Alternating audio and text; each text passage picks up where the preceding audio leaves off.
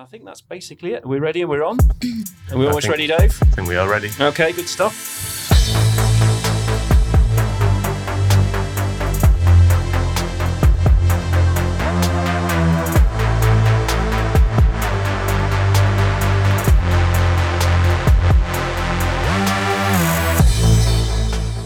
Welcome to Cloud Realities. We're a conversation show exploring the practical and exciting alternate realities that's unleashed through cloud-driven transformation. I'm Dave Chapman. I'm Shell Gazal. And I'm Rob Kernahan. So we're live in London today at an event looking at FinOps, an important subject at the moment, I think. The world is primed for a big conversation about the economy and economic headwinds. So FinOps, I think, has raised to the top of the cloud conversation pile very quickly over the course of the last 6 or 8 months. I think additionally, cloud also has been now prevalent in our lives for probably 10 years. And I think a lot of organizations over that period are getting to points of maturity and discovering some of the same issues with cloud, which is, as you've been using it for a little while, the costs can mount up and you need to address those costs in really practiced and sophisticated ways. So today we're going to explore elements of that. We're live at an event hosted by Aptio and Capgemini. So thank you to the organisers for having us at the event. We're delighted to be here. Joining us today, we are delighted to say is Alison McIntyre, a UK ambassador for the FinOps Foundation. Hi, Alison. Good to see you. Hello. How are you? Thank you for having me. I'm very excited. No, it's absolutely our pleasure. Do you want to just introduce yourself and say a little bit about the FinOps Foundation? Yeah, Alison McIntyre. I come from Scotland. I've been working in industry and FinOps for the last few years. My background is infrastructure. I've been IT infrastructure my whole career. I'm soon to leave the industry, so I'm only an ambassador for the next month. So it's countdown. I'm trying to squeeze in as many opportunities as I possibly can. Yeah. Just in time. I'm assuming that right at the top of your knowledge curve. That's what we're heading for. That's where you've got me. Yeah, perfect bit of timing. So I became an ambassador because of my involvement in the FinOps Foundation. For those of you listening that haven't come across the FinOps Foundation, FinOps.org, there is so much information on it. FinOps Foundation it's part of the Linux Foundation, built off the back of the move to cloud and the need to manage cloud spend. First off, FinOps, not financial management. Financial management and DevOps, very important, but you will learn that when you go to FinOps.org. There's some distinctions in there, I'm feeling. Just say a word on those. It's not just about the budget and paying the cost of cloud and allocating the costs out of cloud. At its heart, it's about getting the most value out of cloud. It's not necessarily about saving money. I said that out loud. Everyone always, FinOps is always optimization. But actually, at its heart, it's about getting the best value of every pound you spend in the cloud. And to do that, you need to know why you're spending it, how you're spending it, where you're spending it, when you're spending it. Because with that information, you then make informed decisions. And to make informed decisions can only bring business benefit. And presumably how that correlates to business value. Yeah. And that's when you're that's when you're really cruising, when you know the value of your spend. And I simplify it a lot and sort of say, would you be shocked if your cloud bill doubled next month? People go, oh, yeah. I'm like, yeah, what if your sales quadrupled? No, I'm not so bothered, are you? Do you know the correlation between your cloud spend and your business value? Because if you don't, it's too financial and it's not business. So you've got the business, the operations, the finance. Which is one of the many things cloud transformation brings, which is a move away from how IT has traditionally been managed, at least for the last 10 or 15 or even 20 years, which has been as a cost centre. And so much of it hidden. Absolutely. People talk about below the line, above the line, but I know that in my current organisation, all the costs for our development environment, so all our VM farms for development, goodness knows where they came off. Behind the line, buried somewhere. But I guarantee you it came off somebody's budget at the very top level before budgets were created. So then when these same organisations are needing to pay for their whole route to live, they say, it's really expensive because I only paid £10 over here, and But this is one of the things that cloud's driving, isn't it? Is this need for transparency? I love it. Cost centres have generally been very opaque, and does an organisation really understand its cost centre? But now with this unpredictable spend, or potential unpredictable spend, suddenly you need this visibility, and that's a real culture shock to many organisations. But it's really scary as well to many organisations, because they get the visibility and then they're scared of what they're seeing. No, absolutely. Didn't know that cost that. Yeah, and a lot of the conversations I have with my business areas are, how are you going to protect me against overspending? And I get, depending on how well I know them and how strong my relationship is, I go down the route of going, well, I'm not going to be protecting you, but I will give you the skills to protect yourself. We often use the phrase that the FinOps team really is about holding a mirror up to the teams that are consuming the cloud. That's our role. Hold up, provide that transparency, map it out, know what they're spending, support them. Yeah, sure, of course you do the central things, and you do the central things well, but it's culture shift. It's always culture shift. It is enormous, and of course, when you're talking about money in an organisation, it gets very sharp very quickly. Yeah. A lot of FinOps focuses on the overspend that's visible, and oh no, we've now got ourselves to a position where we've uncovered this cost, or we've gone to the cloud and we've had a sharp increase in cost. But actually, how you forward plan your cost and how you consumption plan over time has got to be a very significant component, I think, in what we're doing. So I know recently you led a working group on this for the FinOps Foundation. So maybe before we get into that subject, let's talk about what you did in the working group and what got you guys going on that. Yeah, it's sort of twofold. There's, if I flag the FinOps.org website, but if you also look at data.finops.org, there's the State of FinOps survey that's done every year. And in that, one of the questions is, what's your pain points? And you're allowed to choose multiple ones. And I think it was 2 years ago, wasn't the top runner, but it was the second runner, was forecasting. I found myself also in the position of being asked to say how much for our very large cloud commitments that we were spending up to and how we were tracking against them, or how we might be apart from these commitments. I was asked how much we were going to spend. And over what period? Over quite a long period. Yeah. And so it was a big deal. So I went out to all the business areas and I did it top down, and it was a number. Everyone's happy with the number. Unfortunately, 2 months later, they asked me for the number again. And so I did it from the bottom up this time, thinking, because that top down didn't really work. And then by the third time I went, there's got to be a better way. I need to automate And presumably each time you were calculating this, the number was getting bigger. Oh, it was just, but then strategies were changing and our big transformation programs were going, we're going to Google. Oh, no, I think we're going to Azure. Oh, no, maybe half public, half private. Yeah. So every time there were so many different moving pieces, people couldn't, the goalposts moved, so it was all right. Nobody tracked it back, but I couldn't track it back. No, right. I couldn't tell the story of change. So I was really interested in forecasting. I then saw the response from the State of FinOps that said forecasting was a real pain point. So we were setting up, or the foundation was setting up a working group, and I was a bit like, pick me, please, can I be involved? At that point, I thought, well, clearly I've done it badly twice. Not sure I'm well placed, but I've got a lot to learn here. But it turns out that the richness that you get from forecasting, and some people listening might go, yeah, she's just talking about budgetary forecasting and things. But just to throw a few wins out from having good forecasts, anomaly reporting. People are scared. And they talk about bill shock, but that's kind of after the fact. People want to control it. Cloud is in the moment. You get, people say, immediate, near real time visibility of it. How do you know if you're just basing anomalies based on what's happened to date? When you're in a transformation, last month, yesterday, last week, doesn't bear any resemblance to next month, next week, tomorrow. Right. It's all right if you're steady state, the machines can run the world. But if you're not, you need to add some knowledge to it.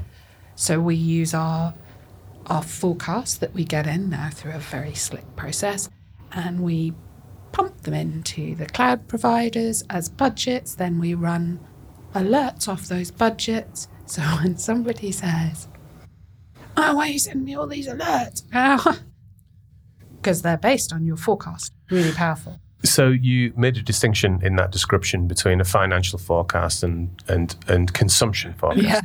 So just for those of us who haven't done as much of this, could you just set out what is that distinction and what are the components of consumption forecasting that are different? And so this might be an Alison thing and just from my background, but our budgets are done through a financial cycle. And it's, we've talked today, for those who haven't been here today, but we've talked today a lot about the CFO lens. Our financial budgets are run through a whole different process, and then people are cloud consuming. That will be part of their financial budget. So the financial cycle, one and the same thing. The financial cycle in this case is presumably like a 12-month cycle based maybe off a 3-year plan or something along those lines. For us, yeah, but yeah. So, but that was the lovely thing running the working group, because I'd speak to people who use the term forecast and budget interchangeably. Right. And I'd be like, "You're lunatics. Those are two different things. It's obvious." Exactly. But that's the lovely thing of getting involved in the foundation, is that you get that much broader perspective. It's not just your own little world. And even if your world's quite big, there's such a mix, a huge, full, the US government stuff and how they do things. So we wrote a playbook on how to forecast. Right. I sort of threw everything out of my head on paper So what are the components of the model? Oh, they're all about things to consider. What's important to consider at the beginning. So as an example, your granularity. Work out what level of granularity you want to go down to up front, because otherwise you have to go. If you change your mind and you want more granular, you have to start right back at square one. Whereas your frequency, you can change your frequency. Your process is still there. And it's the elements of how might you measure, what KPIs might look like. There's quite a few user stories in there. One of mine that I was being reminded of yesterday that seemingly is re-quoted quite a lot is, I say to my customers when they say, "I don't know what to forecast, Alison, I don't." They're new customers, they're coming, they're onboarding, and before they even get on the cloud, I'm like, "What's your forecast?" I'll write in my book. Not my book, my digital book.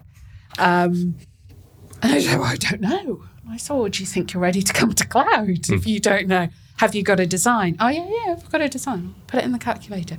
"Yeah, but I might forget something." "You might forget something. It's not the end of the world, because I'm not holding you to account on this number. I want you to think about it. I want you to put a stake in the ground, and then when you start getting your actuals through, I want you to be a good citizen and compare them against where your stake was.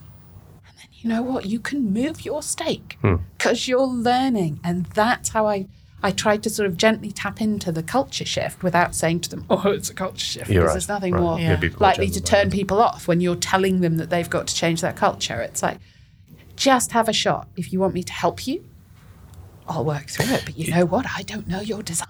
And in this process, are you tracking purely kind of on-cloud cost? Are you tracking kind of any additional residual cost in the organization?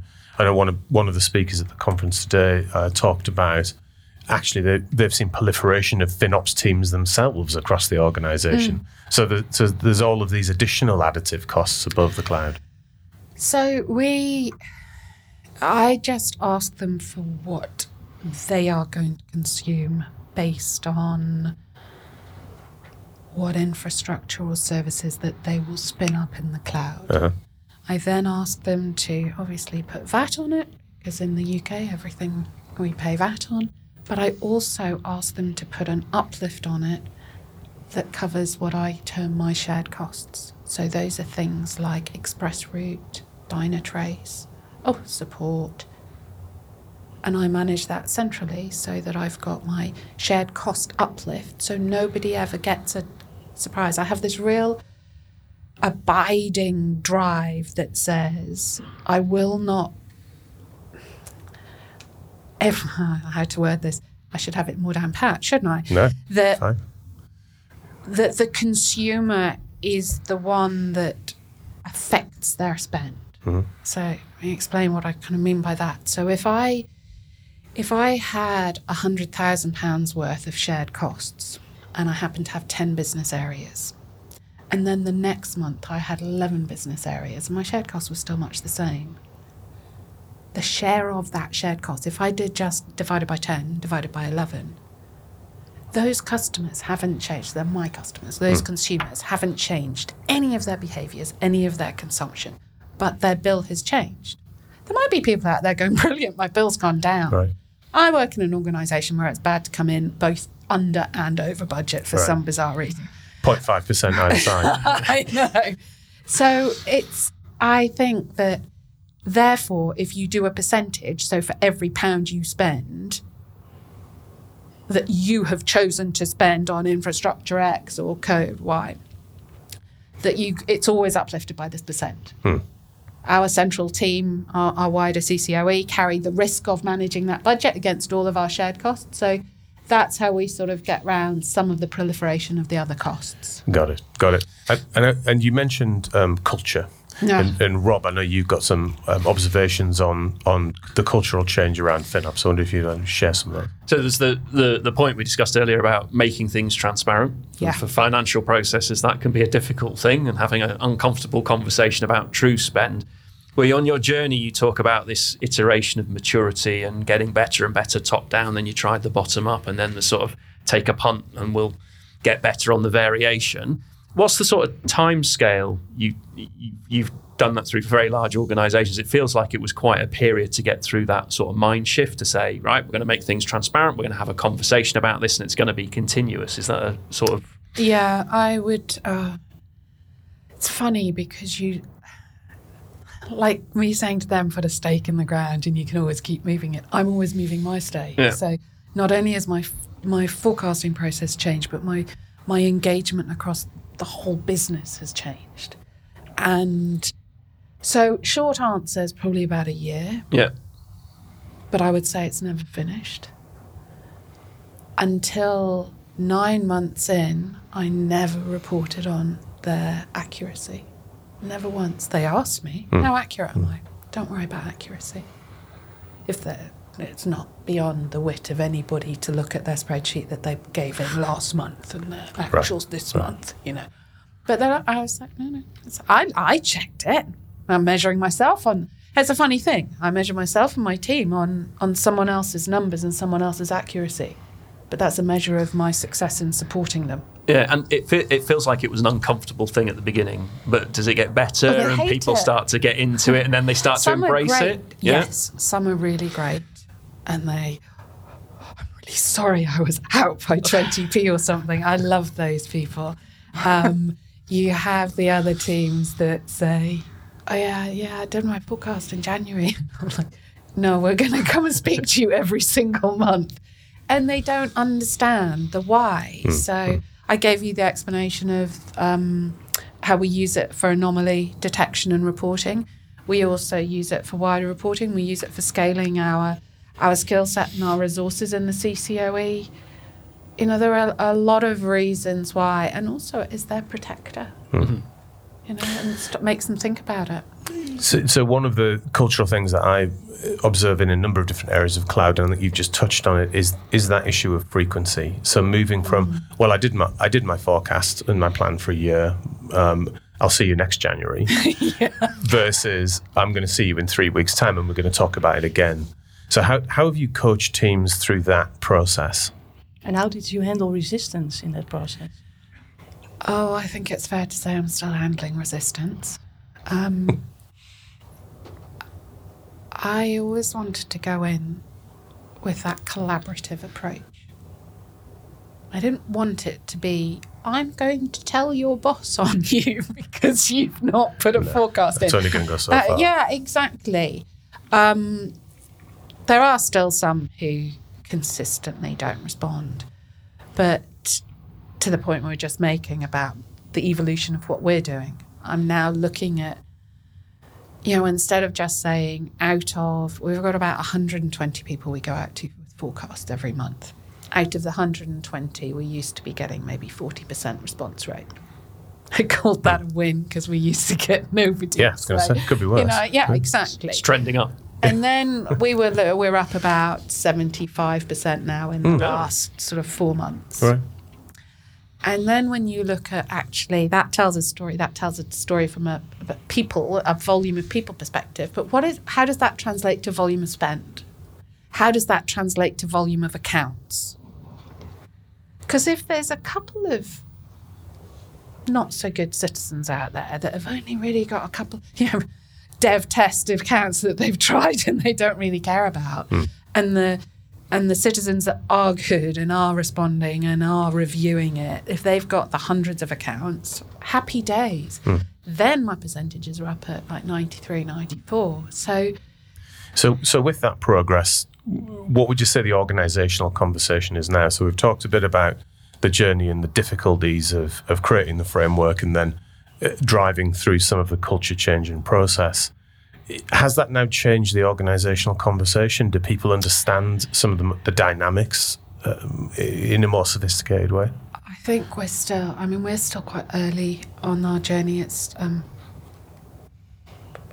we work in a highly regulated banking industry.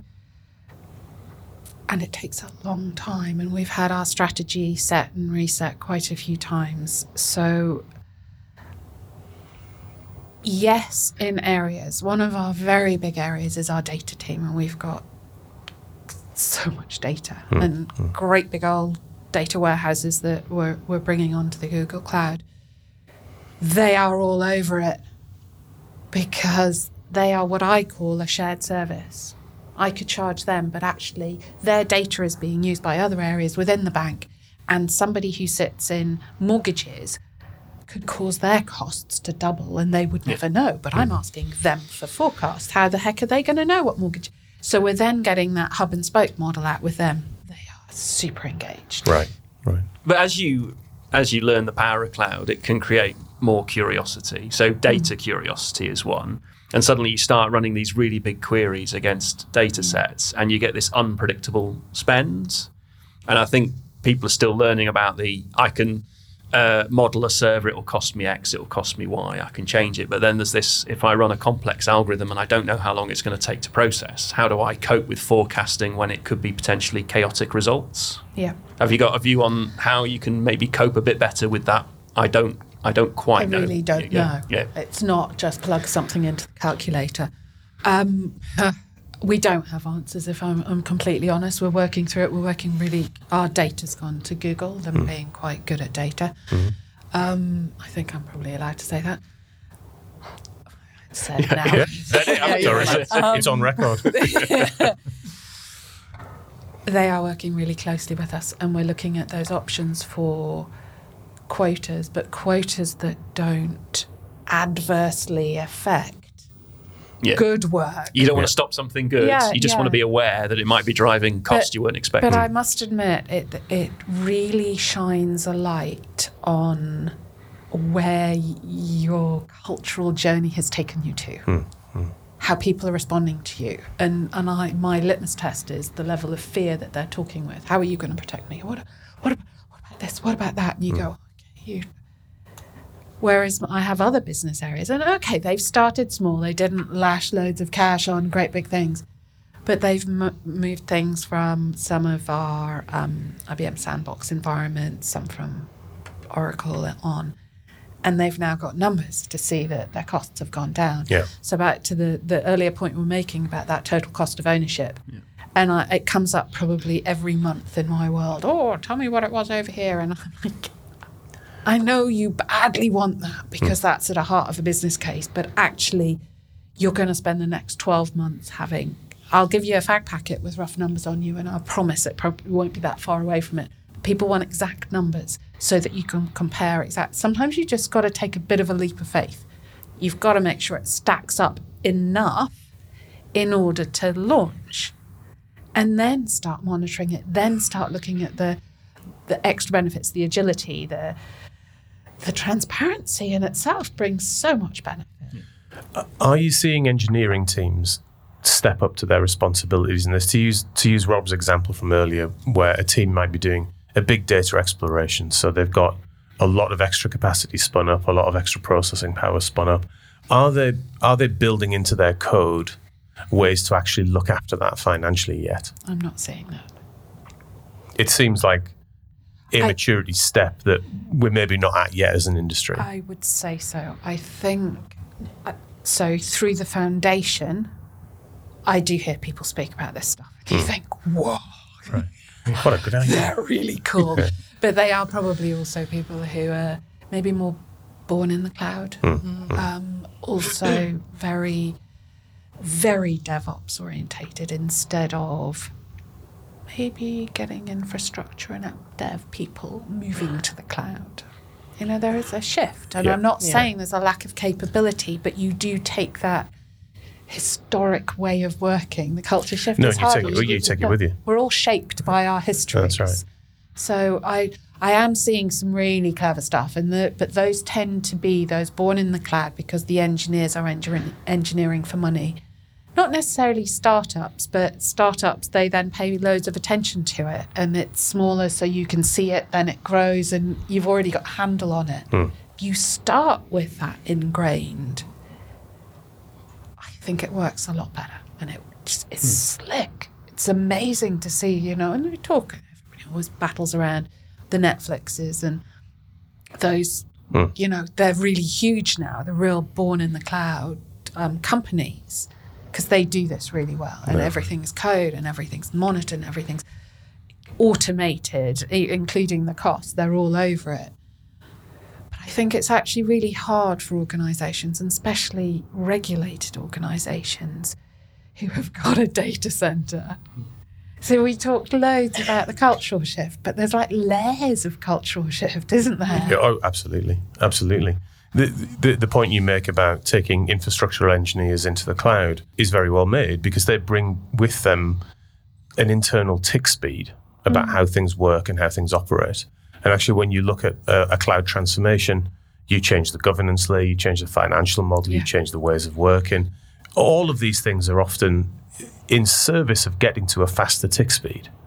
You know, but what people perhaps don't recognize with that is that the attention to detail and the speed with which you have to then kind of iterate some of your assumptions or some of your forecasts also increases in speed. Does that make sense? You can't leave it a year out. Or even a month. Or, you know, you hear stories, don't you? Somebody forgot to switch something off on a Friday afternoon. That's 30 grand come Monday. Yeah.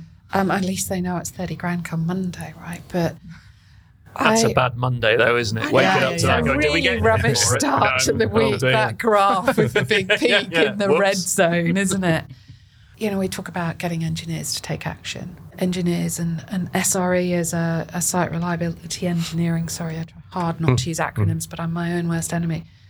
And that move of those that develop, support and run, basically. Yeah. Sorry to anybody SRE listening, and I've probably mangled that, but that's what it is in my simplistic view. That they need to develop, support, run, monitor, check the cost all the time.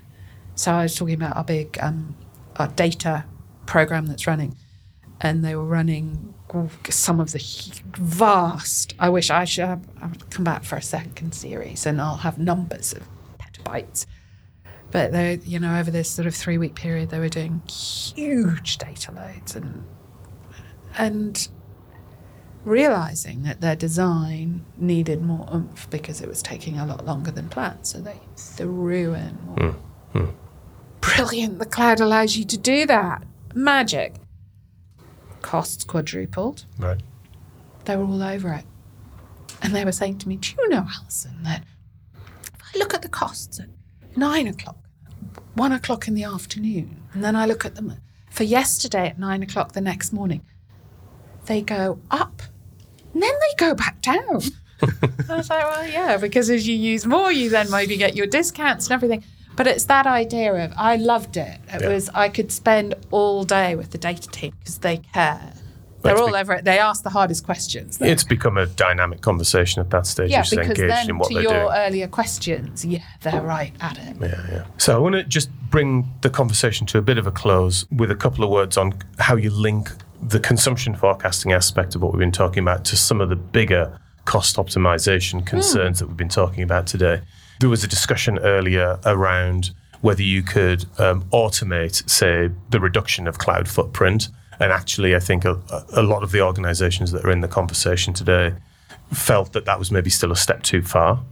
So how close are you, do you think, as an industry, given the amount of lift and shift that's still gone on? So we know there's not a lot of hugely optimized workloads out there, of being able to connect your consumption forecasting model to sort of automated management of environments?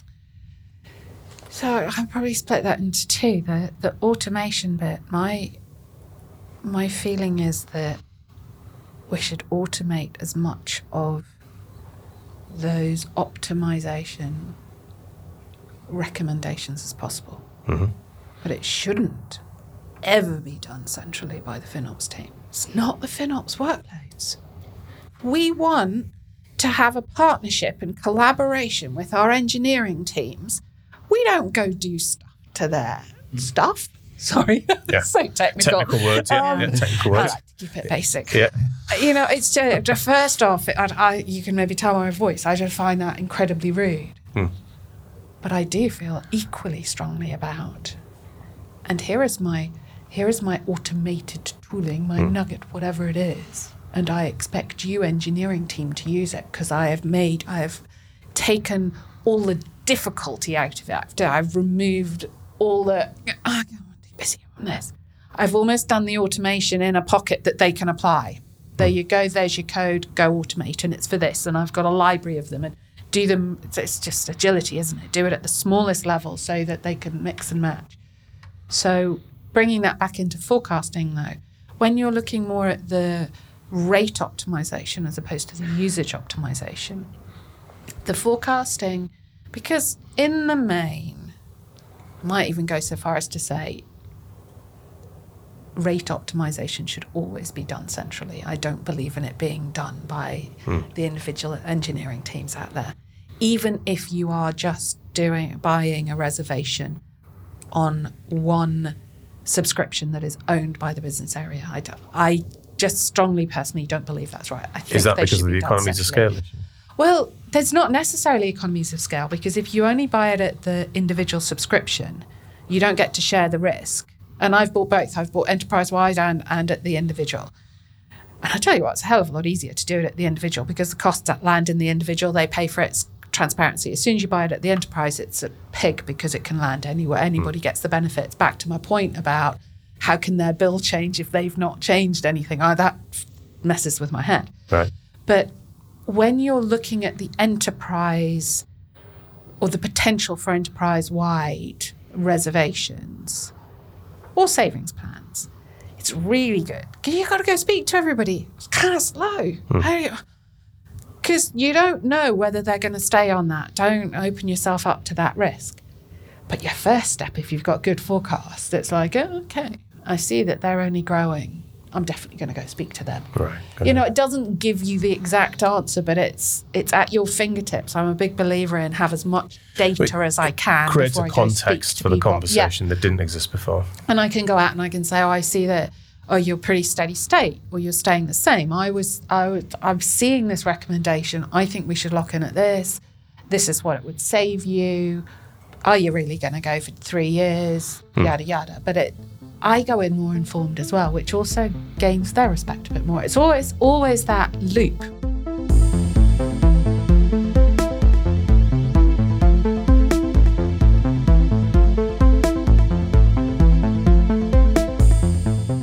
Very good. Thank you, Alison. That is a good point to pause and see, Shalkia, if we've got any audience questions. Yes, we received a lot of good questions.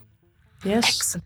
So the first one, what would your advice be for companies that get started with FinOps? What would be the first steps they should take? So if you're already in the cloud, so you've already got cloud spend, you need to know who is responsible for that spend. It's all about visibility. Different ways to do that. We've talked about tagging and things, but you can't. I know you could go and optimize, but back to the point about, I think it's wholly inappropriate for the FinOps team to be optimizing somebody else's workloads. So you kind of got to know who owns them to have the conversation. Keep it simple though. I would, if you're not quite in the cloud and you're going to the cloud, you're in that nice organizational situation where you're actually setting everything up in advance. I'm not sure I'm speaking to anybody in that position, but I would strongly advise FinOps team or somebody being an approver. I hate to make it too archaic, but part of that onboarding journey. So you know that it's Johnny from marketing who's spinning up this, and if you've got a naming convention, you can link them back, or Johnny's going to use tags like this so you can link them back.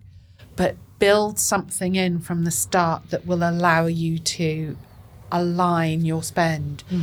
And I'm a believer in doing it by organisation and down to workload. Very good.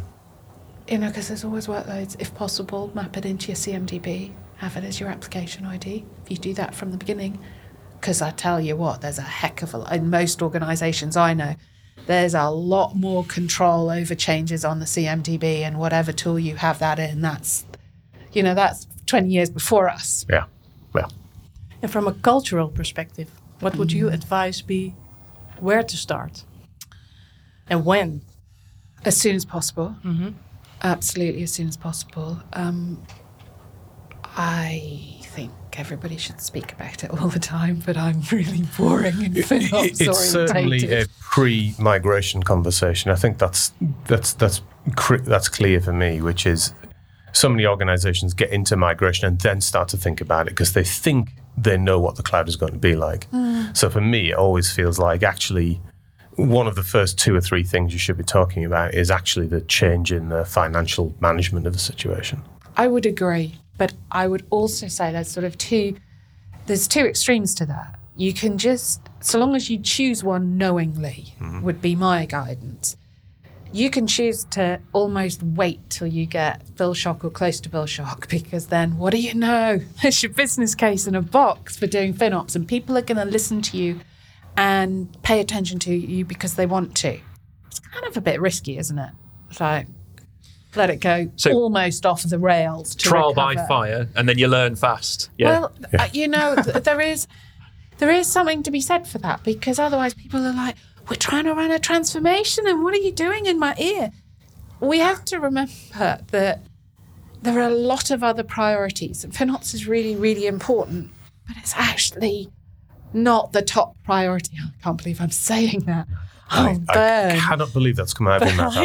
Not on a day like today. In my world, it is the most important thing. But in an engineer's world, or in a program manager's world, or in a huge digital transformation, but you've got to know what your organisation's what is, or the why. Why does it matter? For mine, we've got financial control all over the place, and how are you going to protect me? Right, you want me to protect you, you've got to give me FinOps. If your why is go hard and go fast and just get it into the cloud and we'll clean up the rubbish later, maybe not. Maybe use that as your leverage. You mentioned that FinOps might not be top of mind for transformation teams, but I think something that's top of mind for society at the moment is the link to sustainability. I'm very curious. There is a strong connection between FinOps and sustainability. So what is the FinOps Foundation doing on that topic? At the last European summit that we had a couple of months ago, it came up and it was part of the panel discussion, and wholeheartedly the room agreed that green ops, as we were calling it, should absolutely sit as part of the FinOps function. Because, if you optimize, if you rate optimize your spending less, I get that's not getting you any greener. But if you usage optimize, all of that's got a CO2 measure against it. It's a win every time. So And then what I'm seeing is that companies that might not like to publicly say how much they've saved through optimization will actually really happily say how much they've saved in CO2 through optimization. So it's, I think they're utterly linked. And I think it comes down to data and visibility. And if FinOps is advising and guiding and part of that, helping people make the right decision to choose the right services. Yes, maybe with a cost lens, but why can't it just be a different lens? It's data, but they're so interlinked. So a great point, I think, to end today's conversation on one of the biggest problems of our time, that the sort of tooling we've been talking about all morning can actually actively help with. Yes. So Alison, thank you so much for sharing your experiences and giving us some background on the FinOps Foundation. We end every episode of our show by asking our guests what they're excited about doing next. So Alison, what are you excited about doing next? Well, in 5 weeks' time, I get to go to Kruger in South Africa. So I am hugely excited about very nice. Because I have to say, I love the zebras and I love the giraffes, and every single one I say, every time I see them, I'm like, I love zebras, I love giraffes. So, and it's a rescheduled holiday that we were meant to go in October. So it's been a long time coming. So, well, we wish you all the very best. Good wine down there in South Africa too. Yeah. And a good exchange rate. Like, honestly, it's peak. It's excellent exchange rate right now. Awesome. You can have a good time. Yeah, right. Okay. So a huge thanks to our guest this week, Alison. Thank you so much for being on the show, the production team here in London, and our sound and editing wizard, Ben. And of course, to all of our listeners. So we're on LinkedIn and Twitter, Dave Chapman, Rob Kernahan, and Sjoukje Zaal. Feel free to follow or connect with us and let us know if you have any ideas for the show. And of course, if you haven't already done that, rate and subscribe to our podcast. See you in another reality next week.